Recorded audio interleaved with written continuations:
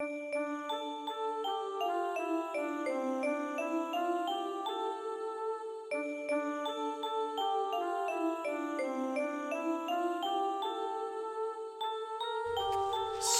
2. The first of the Three Spirits. When Scrooge awoke, it was so dark that looking out of bed he could scarcely distinguish the transparent window from the opaque walls of his chamber. He was endeavouring to pierce the darkness with his ferret eyes when the chimes of a neighbouring church struck the 4 quarters. So he listened for the hour. To his great astonishment, the heavy bell went on from 6 to 7, and from 7 to 8, and regularly up to 12, then stopped. 12? It was past 2 when he went to bed. The clock was wrong. An icicle must have got into the works. 12. He touched the spring of his repeater to correct this most preposterous clock. Its rapid little pulse beat 12 and stopped. "Why, it isn't possible," said Scrooge, "that I can have slept through a whole day and far into another night. It isn't possible that anything has happened to the sun, and this is 12 at noon." The idea being an alarming one, he scrambled out of bed and groped his way to the window. He was obliged to rub the frost off with the sleeve of his dressing gown before he could see anything, and he could see very little then.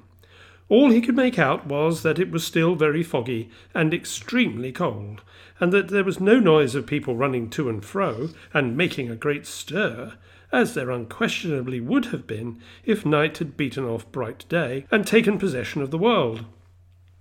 This was a great relief, because 3 days after sight of this first of exchange paid to Mr. Ebeneezer Scrooge or his order, and so forth, would have become a mere United States security if there were no days to count by.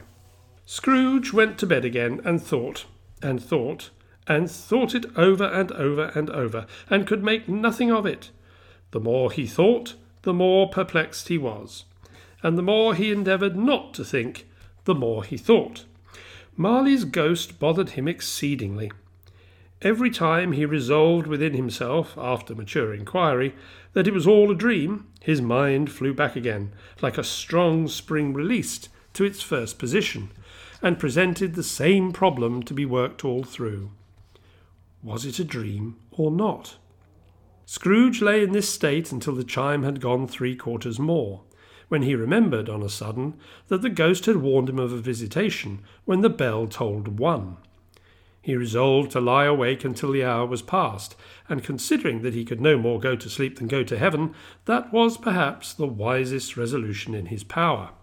The quarter was so long that he was more than once convinced that he must have sunk into a doze unconsciously and missed the clock. At length it broke upon his listening ear. "Ding-dong!" "A quarter past," said Scrooge, counting. "Ding-dong!" "Half past," said Scrooge. "Ding-dong!" "A quarter to it," said Scrooge. "Ding-dong!" "The hour itself," said Scrooge triumphantly, "and nothing else." He spoke before the hour bell sounded, which it now did with a deep, dull, hollow, melancholy 1. Light flashed up in the room upon the instant, and the curtains of his bed were drawn. The curtains of his bed were drawn aside, I tell you, by a hand. Not the curtains at his feet, nor the curtains at his back, but those to which his face was addressed. The curtains of his bed were drawn aside, and Scrooge, starting up into a half-recumbent attitude, found himself face to face with the unearthly visitor who drew them. As close to it as I am now to you, and I am standing in the spirit at your elbow. It was a strange figure, like a child, yet not so like a child as like an old man, viewed through some supernatural medium, which gave him the appearance of having receded from the view, and being diminished to a child's proportions. Its hair, which hung about its neck and down its back, was white as if with age, and yet the face had not a wrinkle in it, and the tenderest bloom was on the skin. The arms were very long and muscular, the hands the same, as if its hold were of uncommon strength. Its legs and feet, most delicately formed, were, like those upper members, bare. It wore a tunic of the purest white, and round its waist was bound a lustrous belt, the sheen of which was beautiful. It held a branch of fresh green holly in its hand, and in singular contradiction of that wintry emblem, had its dress trimmed with summer flowers. But the strangest thing about it was that from the crown of its head there sprung a bright clear jet of light, by which all of this was visible, and which was doubtless the occasion of its using, in its duller moments, a great extinguisher for a cap, which it now held under its arm. Even this, though, when Scrooge looked at it with increasing steadiness, was not its strangest quality. For as its belt sparkled and glittered, now in one part and now in another, and what was light one instant at another time was dark, so the figure itself fluctuated in its distinctness, being now a thing with one arm, now with one leg, now with 20 legs, now a pair of legs without a head, now a head without a body, of which dissolving parts no outline could be visible in the dense gloom wherein they melted away. And in the very wonder of this, it would be itself again, distinct and clear as ever. "Are you the spirit, sir, whose coming was foretold to me?" asked Scrooge. "I am." The voice was soft and gentle, singularly low, as if instead of being so close beside him, it were at a distance. "Who and what are you?" Scrooge demanded. "I am the ghost of Christmas past." "Long past?" inquired Scrooge, observant of its dwarfish nature. "No, your past." Perhaps Scrooge could not have told anybody why, if anybody could have asked him, but he had a special desire to see the spirit in his cap, and begged him to be covered. "What?" exclaimed the ghost. "Would you so soon put out, with worldly hands, the light I give? Is it not enough that you are one of those whose passions made this cap, and forced me through whole trains of years to wear it low upon my brow?"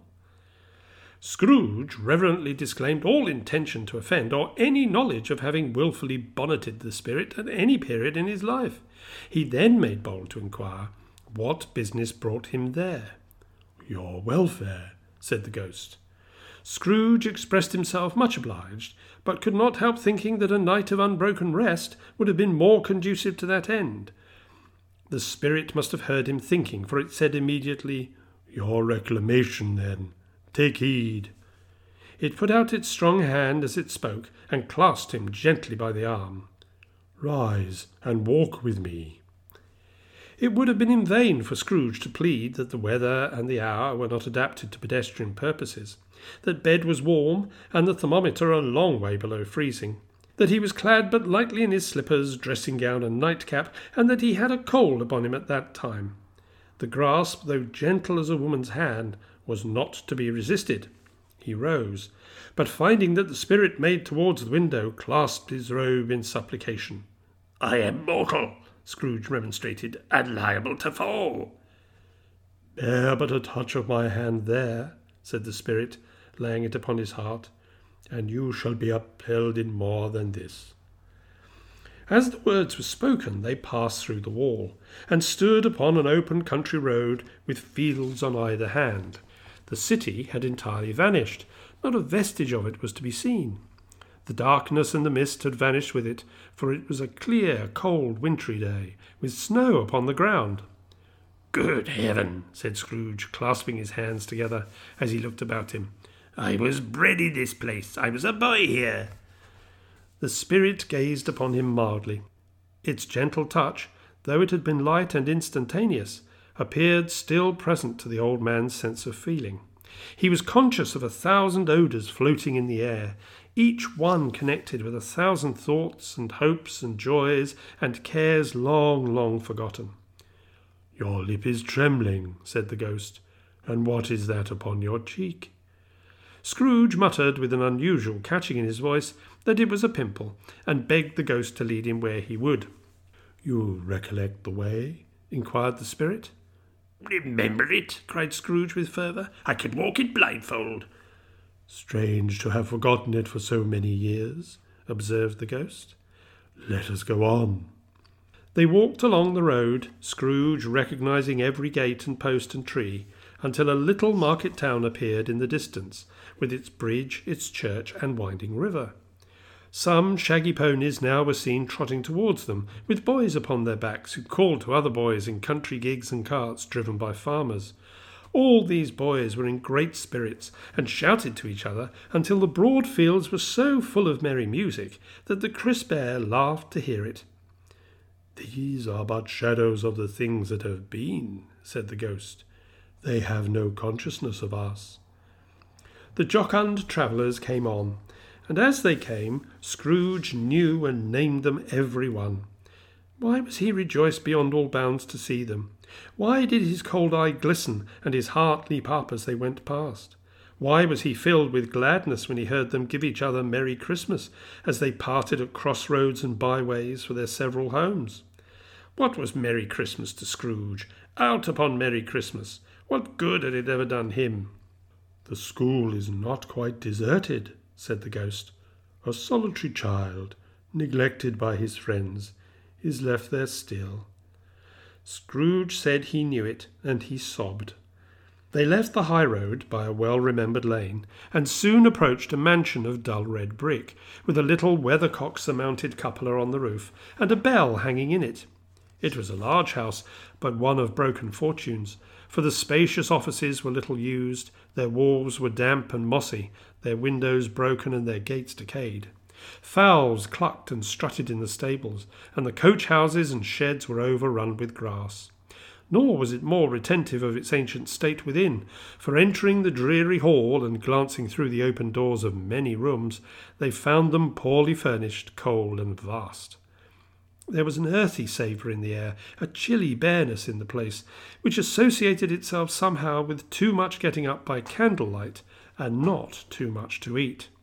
They went, the ghost and Scrooge, across the hall to a door at the back of the house. It opened before them, and disclosed a long, bare, melancholy room, made barer still by lines of plain deal forms and desks. At one of these a lonely boy was reading near a feeble fire, and Scrooge sat down upon a form and wept to see his poor forgotten self as he used to be. Not a sigh among the leafless boughs of one despondent poplar, not the idle swinging of an empty storehouse door, no, not a clicking in the fire, but fell upon the heart of Scrooge with a softening influence, and gave a freer passage to his tears.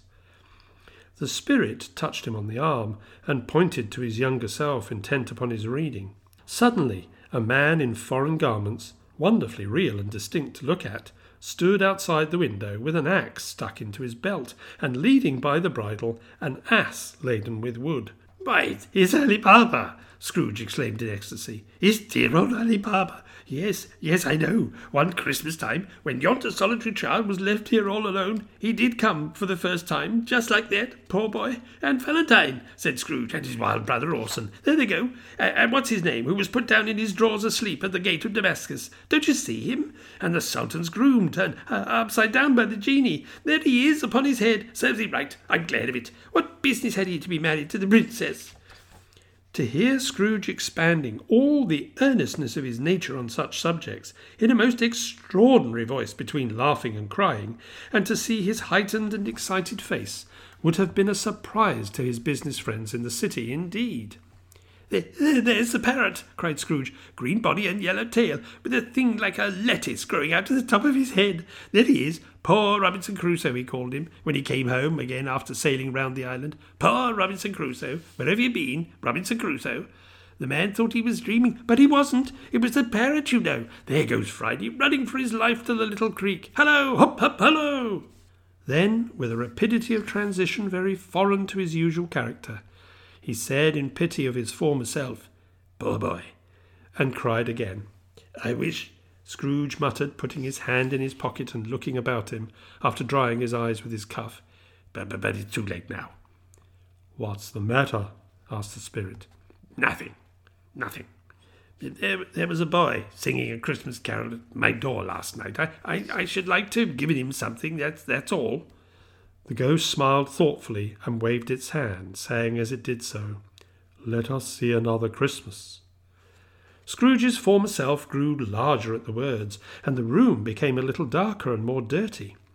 The panels shrunk, the windows cracked, fragments of plaster fell out of the ceiling, and the naked laths were shown instead. But how all this was brought about, Scrooge knew no more than you do.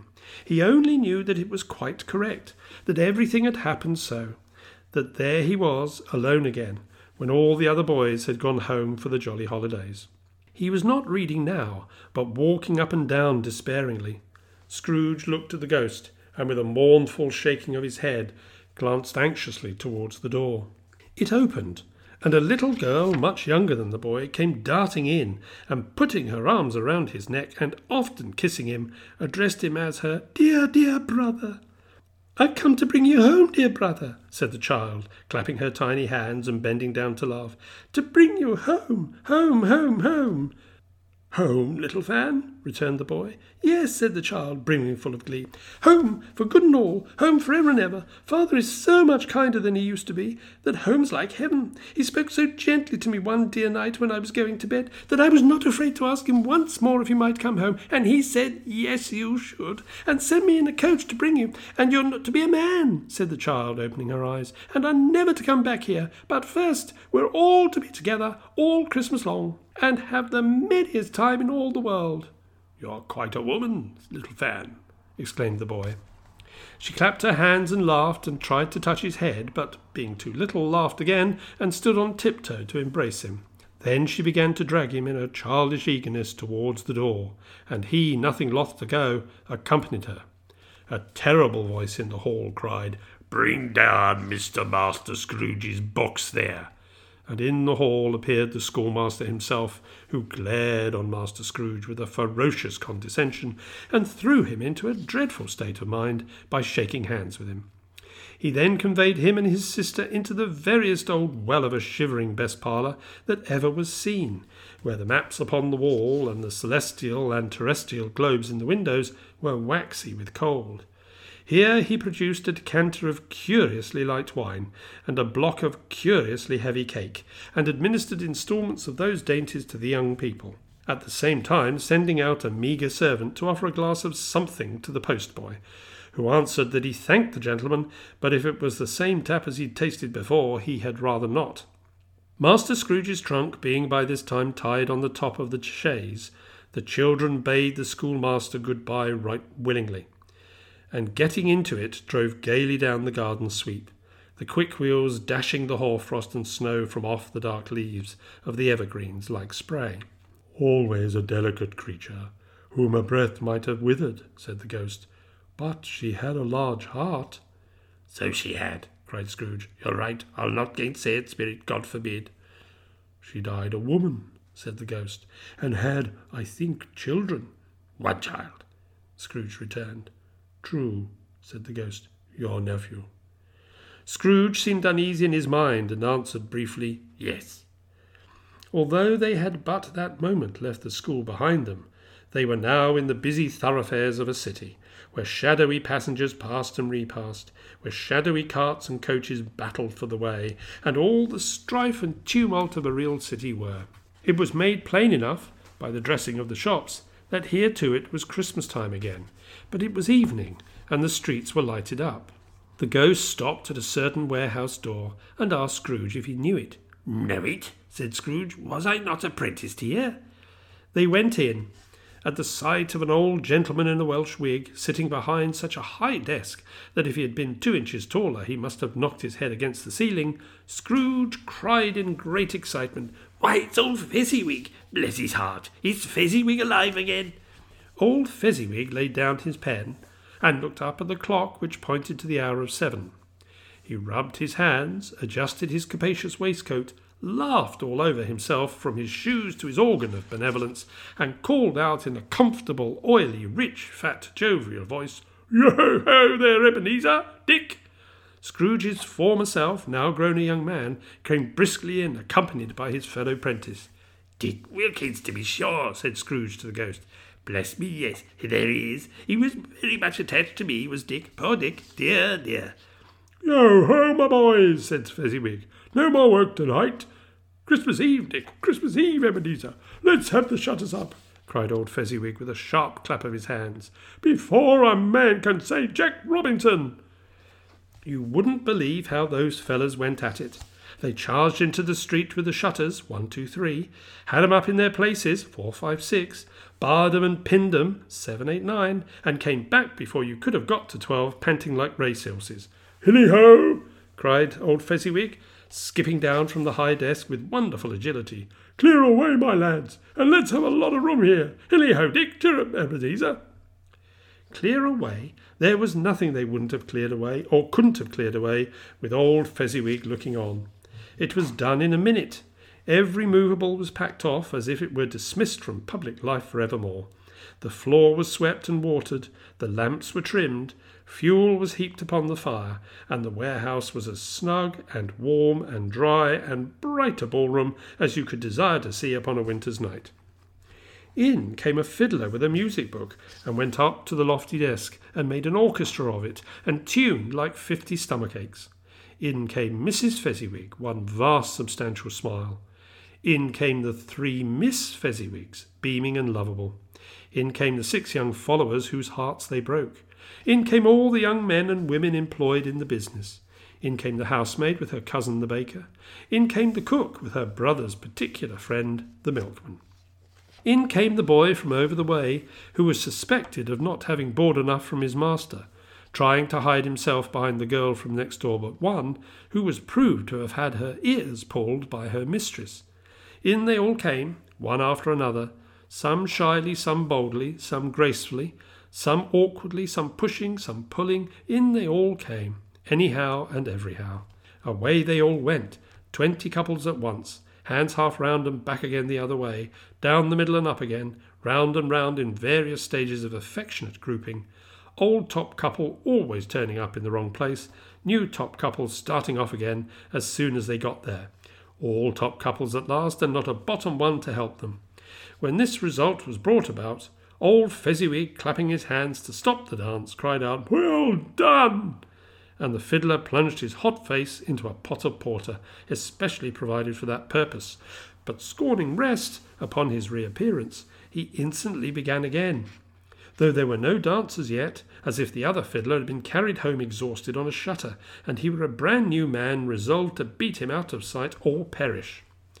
There were more dances. There were forfeits, and more dances, and there was cake, and then there was negus, and there was a great piece of cold roast, and there was a great piece of cold boiled, and there were mince pies and plenty of beer. But the great effect of the evening came after the roast and boiled, when the fiddler, an artful dog-mind, the sort of man who knew his business better than you or I could have told it him, struck up Sir Roger de Coverley. Then old Fezziwig stood out to dance with Mrs. Fezziwig. Top couple too, with a good stiff piece of work cut out for them, 3 or 4 and 20 pair of partners, people who were not to be trifled with, people who would dance, and had no intention of walking. But if they had been twice as many, 4 times, old Fezziwig would have been a match for them, and so would Mrs. Fezziwig. As to her, she was worthy to be his partner in every sense of the term. If that's not high praise, tell me higher, and I'll use it. A positive light appeared to issue from Fezziwig's calves. They shone in every part of the dance like moons. You wouldn't have predicted, at any given time, what would have become of them next. And when old Fezziwig and Mrs. Fezziwig had gone all through the dance, advance and retire, both hands to your partner, bow and curtsy, corkscrew, threading the needle and back up to your place, Fezziwig cut so deftly that he appeared to wink with his legs, and came upon his feet again without a stagger. When the clock struck 11, this domestic ball broke up. Mr. and Mrs. Fezziwig took their stations, one on either side of the door, and shaking hands with every person individually as he or she went out, wished him or her a Merry Christmas. When everybody had retired but the 2 prentices, they did the same to them. And thus the cheerful voices died away, and the lads were left to their beds, which were under a counter in the back shop. During the whole of this time, Scrooge had acted like a man out of his wits. His heart and soul were in the scene, and with his former self. He corroborated everything, remembered everything, enjoyed everything, and underwent the strangest agitation. It was not until now, when the bright faces of his former self and Dick were turned from them, that he remembered the ghost, and became conscious that it was looking full upon him, while the light upon its head burnt very clear. "A small matter," said the ghost, "to make these silly people so full of gratitude." "Small?" echoed Scrooge. The spirit signed to him to listen to the two apprentices, who were pouring out their hearts in praise of Fezziwig, and when he had done so, said, "Why, is it not? He has spent but a few pounds of your mortal money, 3 or 4 perhaps. Is that so much that he deserves this praise?" "It isn't that," said Scrooge, heated by the remark, and speaking unconsciously like his former, not his latter self. "It isn't that, Spirit. He has the power to render us happy or unhappy, to make our service light or burdensome, a pleasure or a toil. Say that his power lies in words and looks, in things so slight and insignificant that it is impossible to add and count them up. What then? The happiness he gives is quite as great as if it cost a fortune." He felt the spirit's glance and stopped. "What's the matter?" asked the ghost. "Nothing particular," said Scrooge. "Something, I think?" the ghost insisted. "No," said Scrooge. "No, I should like to be able to say a word or two to my clerk just now, that's all." His former self turned down the lamps as he gave utterance to the wish, and Scrooge and the ghost again stood side by side in the open air. "My time grows short," observed the spirit. "Quick." This was not addressed to Scrooge or to anyone whom he could see, but it produced an immediate effect, for again Scrooge saw himself. He was older now, a man in the prime of life. His face had not the harsh and rigid lines of latter years, but it had begun to wear the signs of care and avarice. There was an eager, greedy, restless motion in the eye, which showed the passion that had taken root, and where the shadow of the growing tree would fall. He was not alone, but sat by the side of a fair young girl in a mourning dress, in whose eyes there were tears, which sparkled in the light that shone out of the ghost of Christmas past. "It matters little," she said softly. "To you, very little. Another idol has displaced me, and if it can cheer and comfort you in time to come, as I would have tried to do, I have no just cause to grieve." What idol has displaced you?" he rejoined. "A golden one." "This is the even-handed dealing of the world," he said. "There is nothing on which it is so hard as poverty, and there is nothing it professes to condemn with such severity as the pursuit of wealth." "You fear the world too much," she answered gently. "All your other hopes have merged into the hope of being beyond the chance of its sordid reproach. I've seen your nobler aspirations fall off one by one, until the master passion, gain, engrosses you. Have I not?" What then?" he retorted. "Even if I have grown so much wiser, what then? I am not changed towards you." She shook her head. "Am I?" "Our contract is an old one. It was made when we were both poor and content to be so, until, in good season, we could improve our worldly fortune by our patient industry. You are changed. When it was made, you were another man." "I was a boy," he said impatiently. "Your own feeling tells you that you are not what you are," she returned. "I am. That which promised happiness when we were one in heart is fraught with misery now that we are two. How often and how keenly I have thought of this, I will not say. It is enough that I have thought of it and can release you." "Have I ever sought release?" "In words, no, never." "In what then?" "In a changed nature, in an altered spirit, in another atmosphere of life, another hope at its great end, in everything that made my love of any worth or value in your sight. If this had never been between us," said the girl, looking mildly, but with steadiness upon him, "tell me, would you seek me out and try to win me now?" "Ah, no." He seemed to yield to the justice of this supposition in spite of himself, but he said with a struggle, "You think not?" "I would gladly think otherwise if I could," she answered. "Heaven knows, when I have learned a truth like this, I know how strong and irresistible it must be. But if you were free today, tomorrow, yesterday, can even I believe that you would choose a dowerless girl? You, who in every confidence with her weigh everything by gain, or choosing her, if for a moment you were false enough to your one guiding principle to do so, do I not know that your repentance and regret would surely follow? I do, and I release you. with a full heart for the love of him you once were." He was about to speak, but with her head turned from him, she resumed. "You may, the memory of what is past half makes me hope you will, have pain in this, a very, very brief time, and you will dismiss the recollection of it gladly as an unprofitable dream, from which it happened well that you awoke. May you be happy in the life you have chosen." She left him, and they parted. "Spirit," said Scrooge, "show me no more. Conduct me home. Why do you delight to torture me?" "One shadow more," exclaimed the ghost. "No more," cried Scrooge. "No more. I don't wish to see it. Show me no more." But the relentless ghost pinioned him in both arms and forced him to observe what happened next. They were in another scene and place, a room not very large or handsome, but full of comfort.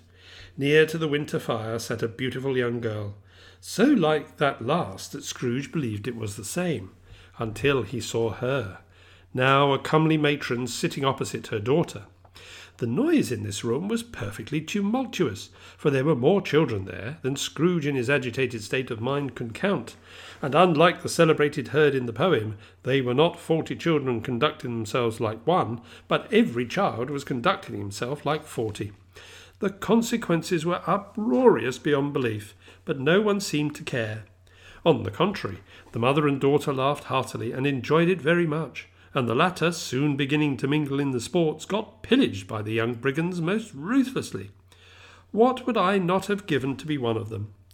Though I never could have been so rude, no, I wouldn't for the wealth of all the world have crushed that braided hair and torn it down, and for the precious little shoe I wouldn't have plucked it off, God bless my soul, to save my life. As to measuring her waist in sport as they did, bold young brood, I couldn't have done it. I should have expected my arm to have grown round it for a punishment, and never come straight again. And yet I should have dearly liked, I own, to have touched her lips, to have questioned her, that she might have opened them, to have looked upon the lashes of her downcast eyes, and never raised a blush, to have let loose waves of hair, an inch of which would be a keepsake beyond price. In short, I should have liked, I do confess, to have had the lightest licence of a child, and yet to have been man enough to know its value. But now a knocking at the door was heard, and such a rush immediately ensued that she, with laughing face and plundered dress, was borne towards it, the centre of a flushed and boisterous group, just in time to greet the father, who came home attended by a man laden with Christmas toys and presents.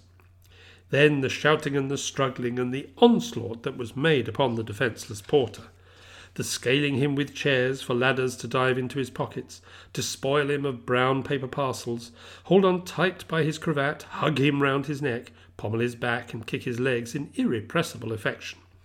The shouts of wonder and delight with which the development of every package was received. The terrible announcement that the baby had been taken in the act of putting a doll's frying pan into his mouth, and was more than suspected of having swallowed a fictitious turkey glued on a wooden platter. The immense relief of finding this a false alarm. The joy and gratitude and ecstasy. They are all indescribable alike. It is enough that by degrees the children, their emotions, got out of the parlour, and by one stair at a time, up to the top of the house, where they went to bed and so subsided.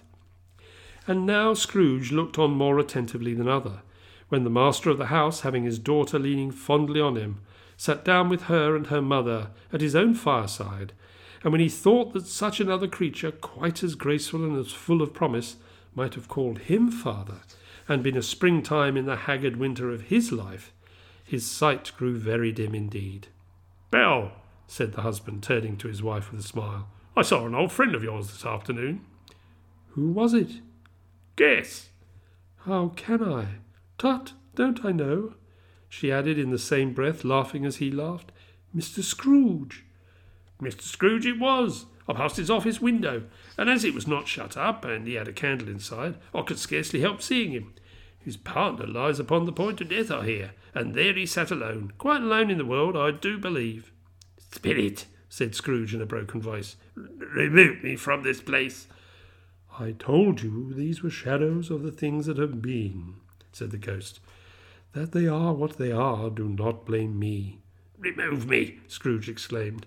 "I cannot bear it. He turned upon the ghost, and seeing that it looked upon him with a face in which in some strange way there were fragments of all the faces it had shown him, wrestled with it. "Leave me! Take me back! Hold me no longer!" In the struggle, if that can be called a struggle, in which the ghost, with no visible resistance on its part, was undisturbed by any effort of its adversary, Scrooge observed that its light was burning high and bright, and dimly connecting that with its influence over him, he seized the extinguisher cap, and by a sudden action pressed it down upon its head. The spirit dropped beneath it, so that the extinguisher covered its whole form, but though Scrooge pressed it down with all his force, he could not hide the light, which streamed from under it in an unbroken flood upon the ground. He was conscious of being exhausted and overcome by an irresistible drowsiness, and further of being in his own bedroom. He gave the cap a parting squeeze, in which his hand relaxed, and had barely time to reel to bed before he sank into a heavy sleep.